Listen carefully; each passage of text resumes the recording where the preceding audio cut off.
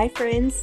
As I record this episode, it is Valentine's Day, and no matter how you're celebrating, me personally, I think Valentine's Day is a Hallmark holiday, and every day should be Valentine's Day, but that's just me. Anyway, I want you to think about self love for a moment. Are you living the life you want to? A few episodes ago, we talked about getting unstuck in our lives. And I love that episode with Becky Vollmer. This episode, the one we have today, was an unplanned but perfect follow-up to that. Today, we have a memoirist on the show. We don't often do memoirists on the show, but we actually have two back-to-back this month, which is very exciting. So she felt stuck, and she actually did something about it, which so few of us actually do something about it. She embarked on her what if year, as she called it, where she left behind the stability and comfort of her day-to-day life for a whirlwind of a year on the cusp of her 40th birthday. This is a conversation you won't want to miss. And as love is in the air today, I hope we all love ourselves enough to take big and bold risks like this, to say, what if, and go for it. Our guest today is Alicia Fernandez Miranda, a respected authority on women's empowerment, social impact, and sustainability. She is the chair and former CEO of IG Advisors, an award-winning social impact intelligence agency that consults with the world's biggest nonprofits, foundations, and corporations on their philanthropy and social initiatives. Her clients include heavy hitters like the Bill and Melinda Gates Foundation, the Ford Foundation, and UN Women. So as we'll talk about today, at the beginning of 2020, Alicia paused her high-powered career to pursue a series of internships. Yes, I said that correctly. She went from being a CEO to an intern on Broadway with contemporary art dealer Blaine, fitness studio Retro Glow, and in the kitchen of the Kinloch Lodge. That's a hilarious part of the story that I love. In addition to my What If year, she is co-author of 50 Years, Kinloch Lodge. We'll talk about that on the show later. And her writing has been featured in Vogue, Business Insider, Romper, Huffington Post, among many others. She is a graduate of Harvard University and the London School of Economics and currently lives in Scotland with her husband and her twins. So get ready to be inspired by her gutsy leap into living the life of her dreams. Alicia, I'm so glad you're here. I think your book is going to touch so many lives. And listeners, I want to tell you right now, caveat, I am sick right now and I can hear it in my voice. If you are a longtime listener, you probably can hear it in my voice as well. But I wasn't going to cancel this interview because I had to talk to you. Welcome to the show. Oh my God. Thank you for having me. Thank you for coming on when you're sick. I hope to send some good healing vibes through the airwaves. So much. I was giving you contagious coughs across the miles a few minutes ago. So hopefully that will stop. I had cough FOMO. No, I think I'm good now.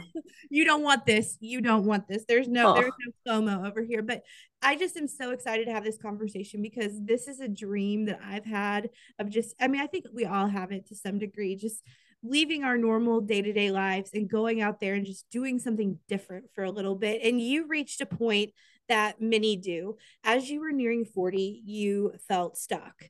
We actually had an episode on feeling stuck a few weeks ago about how to get unstuck. So this is a problem that many feel.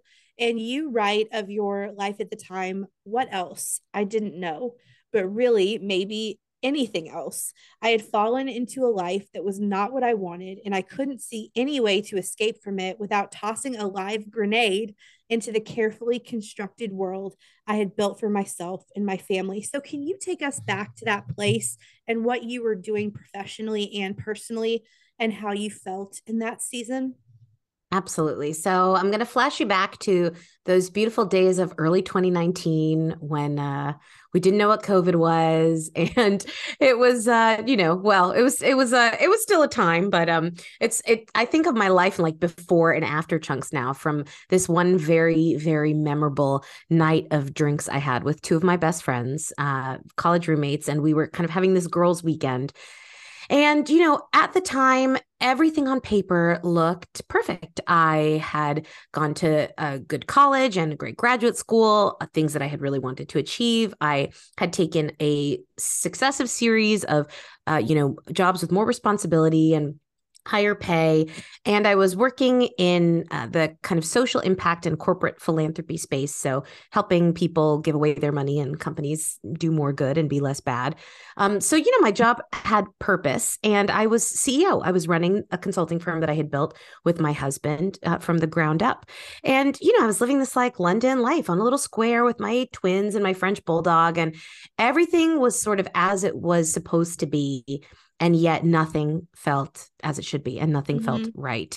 And I had this really kind of ongoing nagging sense of dissatisfaction. I tried to fill it with hobbies and being more busy and taking on more responsibilities. But by the time that I had drinks with these two girls, I was at a point where I was really feeling very stuck, as you said, and not sure what was next for me, what else there was, and just really, really feeling down about it. And so floated this idea by them that I had coming out of various musicals that I had seen and loved. I've always loved musical theater. And, I said, God, I would just love to be part of a musical. I would do anything they asked me to if I could just sit in on rehearsals and know what it was like. And when I say anything, I seriously mean anything. And so we started having this conversation. They were like, yeah, you could be an intern. I was like, oh, could be an intern. And then, we collectively made our lists, as you and I were talking about before we started recording. What would we do?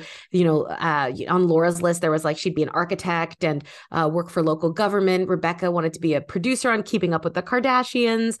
I thought about marine biology and magazine journalism, art, obviously musicals. And, the next morning after we kind of had slept off our martini high, we kept talking about it. And, my friend Rebecca said to me offhand, she was like, yeah, you should really do this and you should write a book about it. And so that was the seed of this idea. It then took me, 8 months of being like, no, I couldn't possibly do it. No, I couldn't do it. I couldn't do it. Oh, maybe I should do it. Could I do it? Could I maybe do it? No, I couldn't do it. And going back and forth and back and forth and back and forth until I really got to this point in August of 2019 where I was like, all right, I'm doing it. I'm blocking the time off in my calendar. And I made this grand plan. I wanted to do 4 to 5 internships over 2020. I was going to take these kind of mini sabbaticals from my work and my life to go and have these experiences. And, it's all laid out very neatly until it absolutely wasn't. But that was the original plan. We'll get there. And, we were just talking a minute ago. I have actually thought of this myself. I have 3 internships that I would, now this is a few years old. So they've aged. And I don't know if I would do the same today. I haven't thought about it in a while, but I've thought the same thing. What if I could just walk away and just do kind of, because I never did an internship in college, which sounds ridiculous now. I don't know why I never did that, but I never studied abroad and I never did an internship in college. And so if I could do it again, I think all of us kind of have our plan of what we would do and where we would go. And I feel like many of us have been where you were or some variation of it. And I want to quote you from the book because I love reading your words back to you because they're better than I could ever say it. But you write, over and over, I heard the same tiny question in my head. Is this it? It wasn't that I didn't have enough or even that I didn't have everything I wanted. The problem was that I did have everything I wanted or that I thought I wanted, that I had worked towards so arduously and for so long. Everything that everyone I respected in my life, especially my parents and grandparents before me, had hoped I would have. But what if this was all I was ever going to achieve? Was I finished trying new things, having new experiences, getting those butterflies in my tummy when I was nervous about pushing my own boundaries? I worried that I had made all the big decisions I was going to make. That is such a powerful line, Alicia. Took the big risks and that everything was going to be the same from here on out. That is so relatable. But then comes the guilt. So you write, as soon as I allowed myself to spiral down that rabbit hole of misery, I immediately felt painfully and viscerally guilty. Poor, privileged, spoiled brat, miserable because she got what she wanted and now she wants more. How dare I? After everything that had been sacrificed for me to get where I was, I felt awful and then felt awful for feeling awful. So, why do we do this to ourselves, Alicia? Why do we feel guilty for wanting more? Because I think all of us have come to a point in our lives where we say, is this it? Is this maybe I've made, I think after you get married and have children and are in the big job, the big corporate job that you want to be in, what is there to look forward to? And again, like I can see where someone can say, oh well, woe is me, poor me, I've got everything I've Mm. ever wanted. But there is truth to that, and I appreciate you sharing that vulnerability and that truth. Why do we feel guilty for wanting more out of life? I mean, it's amazing kind of hearing those words read back to me because they really take me back to that time and those feelings and those really, kind of dark feelings of, oh God, this is awful. I want something else. And oh God, I feel so guilty because I want something else. And the back and forth, at least from my own perspective, I think that I had gotten to this place where it almost felt like everything I was doing was like defined by my obligations to other people. And those were things I had chosen. I chose to get married. I chose to have children. I chose to take on a big job.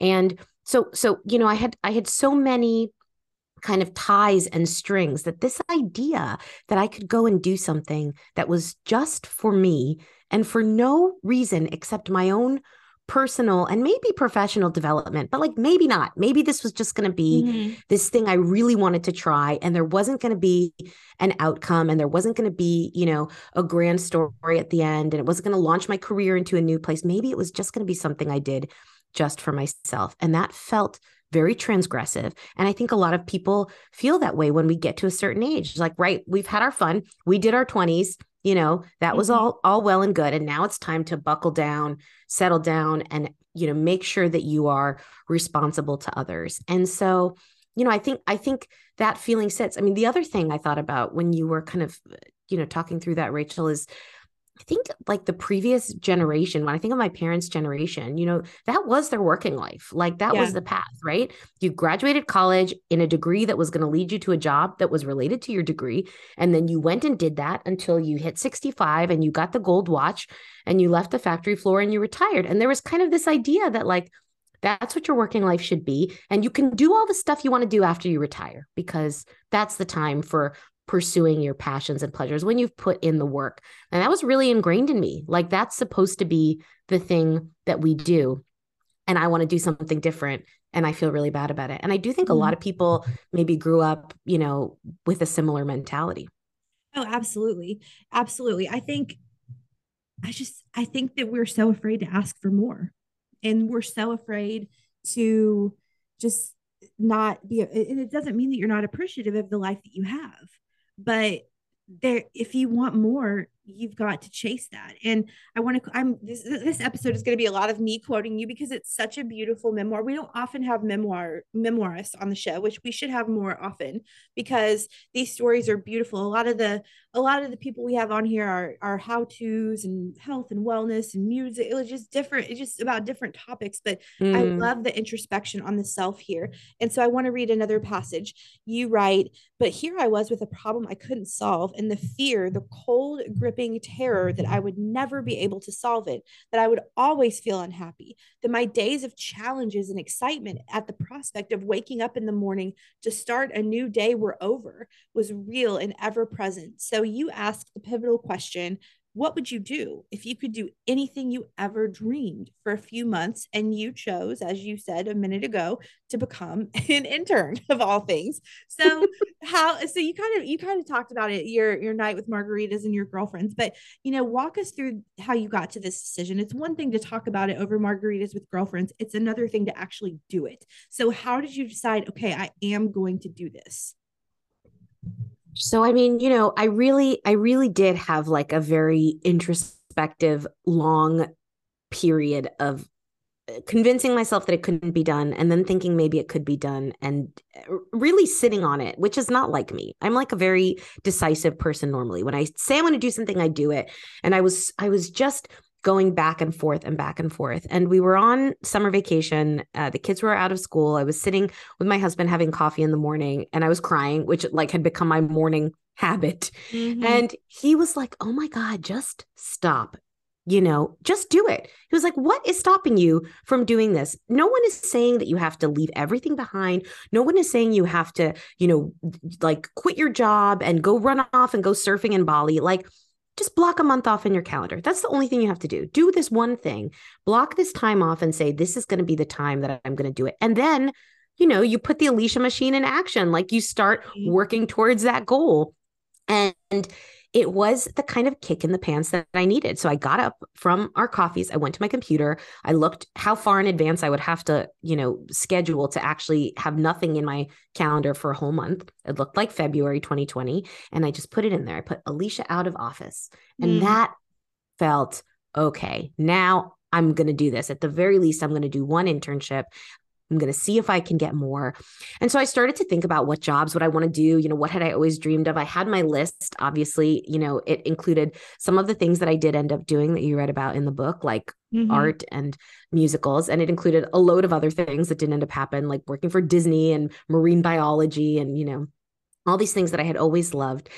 And then I just started stalking people on Google and LinkedIn and trying to figure out who I knew that knew anybody who would be able to get me some kind of foot in the door in any of these fields. And I think originally I like very naively thought that by having a really good resume, redid my resume, hadn't done that in years, wrote a really humble cover letter talking about how I'm going through this like pre-midlife crisis and I want to explore new career paths. And, I'm willing to work for free and I'm willing to do anything you ask me to at all if you just give me this opportunity. I thought people would be like jumping at the chance to hire me, and nobody did. Most people did not even respond to my emails. It was hard for you to get these unpaid internships. What is I was like flat out ghosted. I want all these people to read the book and be like, oh, we really should have hired that girl. Right. Oh, I'm sure they will. I'm sure they will. And then, but then, of course, eventually you find the right fit, and so begins your year of internship. So this passage is likely the inspiration for the book's title. But what if it had been a long, long time since I'd let myself indulge in something as distracting and as magical as a what if? So, what is the magic in the question, what if? I think what if is like a double-edged question, because part of the title of the book was thinking about those really exciting, unknown, blank page kind of what ifs. And the other was the poem that I have a bit of in the epigraph of the book, which is Shel Silverstein's What Ifs. And that poem, which I have always loved since I was a kid, talks about the what ifs that come into your ear at night, and the not nice ones, the nasty ones that are saying, what if this horrible thing happens and I die and the plane crashes and whatever, all of these really anxiety-ridden things that kind of go through our heads. And so I think that the magic of a what if is that unknown bit. It could be either of those things. And it's that very sweet possibility of something that you can't predict and that you don't know exactly how it's going to end. And it had been a long time since I had put myself in a situation where I wasn't the person in the room who felt, I was a consultant, for heaven's sakes. Like my job was to help people solve all their problems and tell them what to do. Right. I had not been in a situation where I didn't know how it was going to end, where I didn't know what the answer was, where I let myself just dream for a little while. And I think that unknown is what terrifies people about what ifs, but also what makes them so incredible to indulge in fantasizing about. Absolutely. And I want to pause here and shout out your incredibly supportive husband, Carlos. I think you would agree with me that this what if year would not have been possible without him. So how important is it to choose a partner that is supportive of your dreams, and how critical was that to this year for you? Rachel, he is immediately going to put this podcast on all of his social media. He's going to be so happy to hear that. He's incredible. And so are you, but he is incredible. He is incredible. And it would not have been possible by any stretch of the imagination without him, because in every way, our lives had been very intertwined since we were 22 and beyond, like most couples where you obviously have children together and maybe you share financial responsibilities and all of that. We also ran a business together. So, me stepping back from the business that we had started was going to mean him being there to be on call for the business, plus taking care of the kids and managing all the things that, frankly, like a lot of moms, I think, I had taken on the lion's share of the mental load and the organizing. And I felt like there was a lot he, didn't know how to do without guidance. And he was so game. And every single time I doubted myself, he was the one that was like, stop doubting yourself. This is going to work out. When somebody ghosted me and I wrote, to an internship I thought I would be perfect for, and I got a form rejection, or, something didn't work out. And especially after the first internship, which was cut short because theaters closed and lockdown happened and COVID blew up. And, I came home and was homeschooling and just, dealing with everything. And it would have been so easy to give up at that point. And many, many times I thought about that. And he was there every time. Don't give up. What else can you do? Think about it. I'll do this session of homeschool while you kind of reach out to these 5 people. I mean, at every step, he has just been so incredibly supportive of this process. And there's no way it would have happened without him. And I feel so lucky every day that I have a partner who is willing to step up and do that for me, because, I would step up and do it for him in a second. And I feel like that is just such a blessing to have that kind of relationship. Well, I told you I'm sick, and so I'm raising my glass of cranberry juice to you, Carlos. 3 cheers to Carlos and to you and to all supportive partners. And I know that you mentioned in there that COVID happens. Yes, we'll get there. We'll get there for sure. But I want to back up. So finally get some biters on the internships. You head off to Broadway. Did you ever feel like you had accomplished this dream? And what did it feel like to be doing it? Because Alicia, so few of us ever have the guts to just do it. I mean, all of us have dreams. Few of us actually go after them and chase them. And you did it. You went to Broadway from London, for that matter. You were living in London at the time, right? And so it wasn't like you were just in the city already and you were like, okay, I'm just going to, hop over to Broadway and do this internship. This was across the Atlantic Ocean internship. So what did it feel like to be doing it? How proud of yourself must you have been? It was better than I ever could have dreamed it would be. And I know that not all, when you do finally realize a dream, I know they don't all always turn out like that. But it was like I was like having pinch me moments all day long, because I'm such a fangirl. Like, I'm a fan of a lot of things, but I'm really a fan of musicals. And I have known about them. I have studied them. I have loved them my whole life. And this had been the thing, of all the internships, Broadway was really the thing that I would dream about, truly in my dreams. And so when I was in New York, even as COVID is starting to rear its ugly head and I'm watching these like horrible news reports, and Carlos is calling me, telling me he's like, bought another case of black beans just in case we need it. And, God knows what else. And, I started out in a very, very loud Airbnb and I wasn't sleeping. And, they were like tiny little gnats that you could just flick away, because I felt like I had this golden aura around me. Like, I am doing the thing. And I felt proud for sure, but I felt so grateful and like I couldn't believe it was happening. And I was so desperate to hold on to every second of it, because it was all the things I had hoped it would be and more. And so, God, talking about this now, I'm like, oh my God, I really need to go back and get another internship in the theater. Because what would you do now? Just thought about it? Man. Well, I did not get to, so I joined the productions, kind of in this shadowing / internship capacity when they were already in rehearsals. So I would love to see a much earlier stage of a show, like be involved in the casting and the workshopping. I think I could probably figure out how to produce. It's the most businessy side of the theater, with, a little bit of guidance and help. So I would love to do that. I did join a Broadway choir when I moved to Edinburgh last year, and I sang with them at the Fringe Festival last year. And so I'm getting my like artistic juices out that way, but I'd love to see those other sides of the theater industry that happened a little bit earlier than Showtime.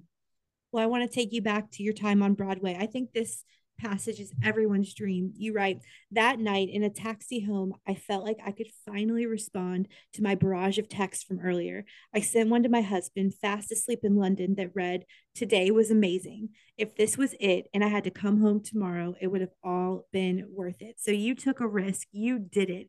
You stepped out and took a chance. And for all of those listening who are maybe afraid to do this, or are convincing themselves for 100 different reasons that they can't do it, and it's not the right time, it's not the right, either you don't have enough money, whatever.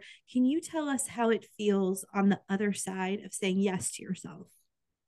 Oh my God, it feels so good. Everybody should do it. I agree. I mean, look, I am a risk averse person by nature. I am not a, throw caution to the wind and jump head first and just hope things work out at the end. Even when I didn't have kids, when I was not married, when I didn't have the, financial responsibilities I have now, I've never been that kind of person. I am a planner and I am someone who likes to think through things. And so I think that there is a path to, exploring that thing that is keeping you up at night and making you question what if, that doesn't have to involve this big, terrifying, giant leap. I like to think about the fact that I didn't take this gigantic step forward. I took a whole bunch of really, really tiny steps, and all together, and adding the additional ingredient of time, they came together. And then when I look back now, I think, God, I've come really, really far, and I'm very proud of that. Yeah. But it did not happen overnight, and it did not happen all at once. And I took time to make sure that, there was a safety net in some way before I did these major things. That is just my personality. So, it looks good. The view is good on the other side of saying yes to yourself, but also don't, I think that doesn't necessarily feel like you have to go and do something major and drastic. Maybe it's just sign up for a night class of something that you're really interested in, or, pick up a new hobby and find a group that is willing to do that. And you could do it on your lunch break or on the weekends. There are so many ways to choose yourself and say yes to yourself, as you beautifully put that, that don't require you to, as I said, as you quoted me, like throw a grenade into your whole life, Yeah. Put a tiny little firecracker and then I hear you. going. So you mentioned that this all started in the beginning of 2020. So anybody that's reading that goes, oh, she doesn't know what's about to happen in March of 2020. Of course, COVID is coming. And you alluded to this. You mentioned this a moment ago. COVID happens right in the middle of fulfilling your Broadway dream. You write, in the grand scheme of what was going on in the world, it was empirically a small setback. But now that I was confined to the four walls of my house, so you went back, spoiler alert, you went back to London after COVID canceled everything, including Broadway, back to you juggling everything, but this time without the village of helpers and friends. It felt like the nail in the coffin of my dreams. No more internships, no more new adventures, no more exploring future career paths. I was just here, hiding under the table or baking something that required at least 4 cups of sugar. I was going to be here forever. So I'm wondering, was it almost worse maybe to have a taste of your dream and then have it all snatched away from you? I've thought so much over time of like how different this would have looked if it hadn't happened during the COVID year. Like if I had gotten my act together and dealt with all my emotional demons, well, early into 2019 and gotten a bunch of these under my belt before, the truth is I don't know. It was in and of itself, it was an amazing experience. And what I texted to my husband that night was true. Like if that was it, if that was the only thing I got to do, I would still be so grateful for that precious moment in time that I got to have, as part of those 2 productions. And I would still, I would be holding on to those. But certainly the feeling of coming crashing down, and so spectacularly, into this brand new world where we literally could not leave our houses. It was big. It was really, really big. Sure. And, amidst all of these other horrible things that were going on, and really, in those early days of the pandemic, knowing very little about what it was and feeling like there was no roadmap and being very, very afraid of what things were going to look like, it seemed so ridiculous and selfish to be focused on this little project that I had started. But I just, I knew I needed to hold on to it. I knew I needed to keep pushing forward. And I think if I hadn't had the experience in New York and it hadn't been as amazing as it was, I might have given up entirely. But maybe because I had a taste of it, I was like, I have to keep going. I have to keep going with this. Once I got out from under the table and baked slightly less. I still kept baking throughout all of lockdown. I So find baking to be a little therapeutic. I don't know about you. I'm cooking, not cooking is a chore and a hassle, but baking is very therapeutic for me. But that's a whole other podcast. But baking you were, and eating baked goods, both of those see, things I that's my find very problem though. therapeutic. That's my problem is eating the baked goods. That's why I have to stop baking. So you were not deterred. So I want you to tell us what happened next and how the what if year ended up. So I had a second internship lined up before COVID. I was going to go do a work experience in the London headquarters of Christie's, the big auction house, Mm-hmm. in their post-war and contemporary team, and like total dream posting. You know, it was where Christie's was where Anne Hathaway went to like learn about being an intern when she was prepping for The Devil Wears Prada, which I was just like, okay, like this is going to be a real internship experience. Mm-hmm. And, you know, I was so psyched about that, especially, you know, I needed something amazing to come after this Broadway period. So that was supposed to happen in the spring of 2020. And, you know, as lockdown starts to progress, I get this email that basically says, like, you know, sorry, but no one knows when we're going back into the office. Obviously, work experience people were not the highest priority on their list at the time. And so I was just, you know, I was feeling really dejected. And yet I felt like I just had to do something about it. And I was on Instagram, which is where I was spending a whole lot of my time, not baking and not under the table. And I came across an online workout of a friend of mine, Frankie Taylor, who had been many moons ago my personal trainer. I used to take dance classes with her, and then she had become a friend. And she was just doing fitness in her living room. And I was like, oh, all right, I see this. Okay. I, you know, put the phone up on the table and started working out with her. And, you know, a couple days later, I reached out to her and I said, is there any way that you would let me come and be your intern? I will do anything you want me to do. I obviously can't see you in person because we're not allowed to leave the house, but I can see that you're going through this like transition with your business. Let me help, you know, please, please, please, please.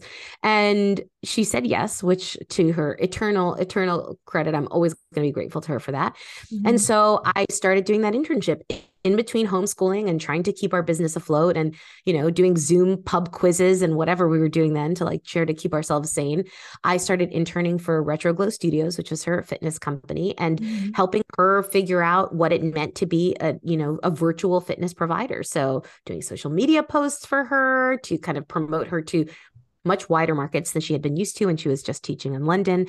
And my favorite part, which was researching all of the different fitness offerings that were out there and taking classes and then filling out this really big spreadsheet for her where I also put my opinion of every single class I took. I took maybe 24 classes in that period, and Nice. they were all nuts and so much fun. That's amazing. So, you know, in the aftermath of it, what would you say is the biggest lesson you learned from this year? I think the thing that I have really taken with me and that I try to keep present and at the top of my mind every day is this idea that, at least at this stage of my life, being kind of comfortable in what I'm doing, feeling like I'm not being challenged, like I'm not growing. You know, there are times when that is good. Certainly when my twins were babies, that's what I needed professionally, but that's not where I am right now. So I am constantly questioning myself, what can I do that scares me? What can I do that's going to help me learn something more? What can I do that's going to spark joy? And when opportunities present themselves, trying to evaluate them on that metric. Obviously, I still need to make money, so that's something that happens too. But really thinking, how can I push myself? How can I challenge myself? How can I learn from these experiences? And saying yes to stuff that I don't know if I'm going to be good at. I don't know in advance if I'm going to be able to do. You know, I've kept doing work with my third internship was with a contemporary art dealer, Harry Blaine, and I'm still working with him. And constantly, I mean, like on a weekly basis, Harry asked me to do something, and I'm like, well, I've never done it before. I don't know if I'm going to be able to figure it out, but I'm sure as heck going to try. And that's like that's my MO right now with my life. And I really am so grateful for those internship experiences for reminding me that the end game doesn't have to be, you know, getting to this top and then finishing, but like actually continuing to climb, keep pushing, keep challenging myself and trying to find those opportunities to learn and to grow. And so that's really what I've taken with me. Well, to that end, I love this passage. You write, I learned that where I'd set my limits was sometimes arbitrary, and that ultimately it really was me who was creating those limits. I didn't know much about what the next chapter of my life would hold, but I knew I needed to embody the spirit of being an intern in whatever I did. Be adaptable, learn to fail, be okay with not being the best, let go of the plan sometimes, and above all, listen, learn, and find joy in every day. So I'm just wondering what you think of those words, your words, as you hear them read back to you. I think good job, my editors, on making me sound so smart now. Oh, please. That's all you. Oh man, you know what? I'm actually, it makes me really proud to hear You those should words be. You because should be. I wrote them a long time, well over a year ago, and I feel like I'm still doing that. I feel like I'm still taking those lessons to heart, and I feel like I have put in a lot of effort to try to build a career that is based on those principles. And not just a career, but like my life, doing things that I find terrifying on a regular basis, joining this choir. I took up stand up paddleboarding recently. Like, I'm so bad at that. I have no balance, and the water is very cold here in Scotland. So, falling in is not fun, Uh-huh. but it's really exhilarating. And I feel proud hearing those words back because I'm like, yeah, I said I was going to do that, and that is what I'm trying to do. So long may it last that I continue to be able to embody the spirit of the intern in what I do. Amen. Well, I think it all comes down to having the courage to make a change, to choose yourself, to live the life you've imagined. Because we all have dreams, but again, so very few of us actually act on those dreams. And the ones that do act on those dreams tend to be the happiest and the most fulfilled. And you write about discovering the freedom of deciding who you want to be. So, how have you carried those lessons with you to the present day? And how is life today for you? Because this is the story of you in 2020. It's 2023 now. How are you today? I mean, I definitely don't have all the answers. But my life looks very different than it did back then. We moved up to Scotland as a family, where the pace is slightly slower. There's a lot more greenery. There's plenty of places to go stand up paddleboarding in the freezing cold if I want to. Um, and my work life is like pretty unrecognizable. I kind of describe it when people ask me what I do. I'm like, well, I have 6 jobs. None of them are full time. I just do a lot of different things. And that's true. So Kinloch Lodge, where I did my final internship, the Uh-huh. hotel and restaurant on the Isle of Skye, they have never once asked me back to waitress because I was very, very bad at it. But they did approach me at the end of 2021 and they said, it's our 50th anniversary next year. We want to write a cookbook and we want you to write it with us. Would you like to do that? And so I spent a lot of my 2022 interviewing the people that dive for scallops on the Isle of Skye and that rope farm mussels and that grow the produce and learning about mushrooms and whiskey and going foraging and, all kinds of really cool stuff. And that was like a project that I did last year. I'm still working with Harry, so I've got some art stuff in the mix. I still do a bit of my old job and I'm writing, which turns out I really love. I loved writing this book. And you're I good at loved it too. You're really well, good at it. thank you. Thank you. You're really So, good at it. I'm trying my hand at a novel and thinking about, do I want to write another, nonfiction book or memoir? What would that be like? And so, there's some of these are opportunities I'm chasing. Some are things that are just presenting themselves to me, but no 2 days are the same. And I regularly am in situations where I am not 100% sure what I'm doing. And I love that.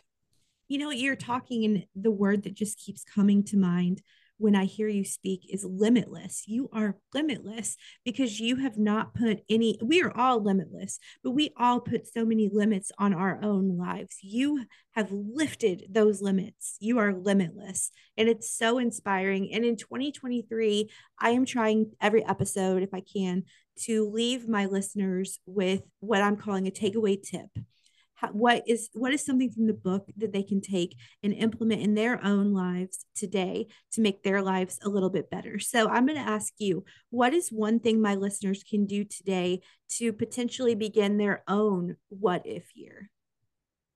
I think that your listeners should think about something that really scares them and then they should do it.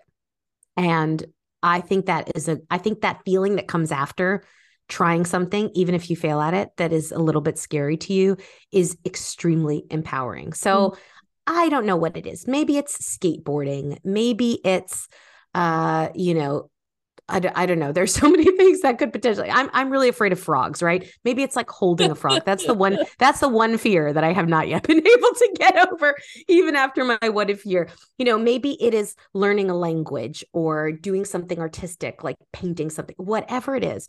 Think about what it really scares you and you think, I could never do that. And then go and do it to the extent that you can. And I think just getting that little hit of like, oh, okay, maybe I could do this. I think it is just so, it's worth its weight in gold. And, you know, life puts lots and lots of practical limits on us every day. And so as far as I'm concerned, there should be no imaginary ones as far as you can take it, because life is going to throw plenty of practical ones on you. So don't make additional ones in your own head. You know, you know, just try to go for it to the extent that you can. So go do something scary and then tell me about it. I want to hear what it is. Yes, absolutely. And my last question for you is the last question I ask all of my guests. And it's really a chance for you to say what you hope readers take away from the book. So what do you hope a reader of the What If Year closes the book and they exhale, and what do you hope they're taking away with them? Do you know, it's really funny. A few weeks ago, we hit #1 in new releases for job hunting on Amazon. And I was terrified because I was like, oh God, I hope nobody reads this book as a job hunting guide, because that's not going to be their takeaway. You know, I tried to write a book that I would want to read. I enjoy something that is lighthearted and entertaining. I hope people have laughed while they were reading it. I hope they have enjoyed it. I hope they have felt inspired. I mean, I know that sounds like lofty, but God, that would be amazing to help inspire people to realize their own potential. And, you know, I hope they ask themselves that question. I hope they ask themselves, what if? Because it has been incredible to me, even in just, you know, the book's not even out yet as we record this, but some people have read early copies, and to hear from so many people how much it has resonated with them and how it has made them question their own what ifs, that is like just the ultimate joy. So that I really hope that people read it and they think about the what ifs in their own life, and maybe they decide to pursue them.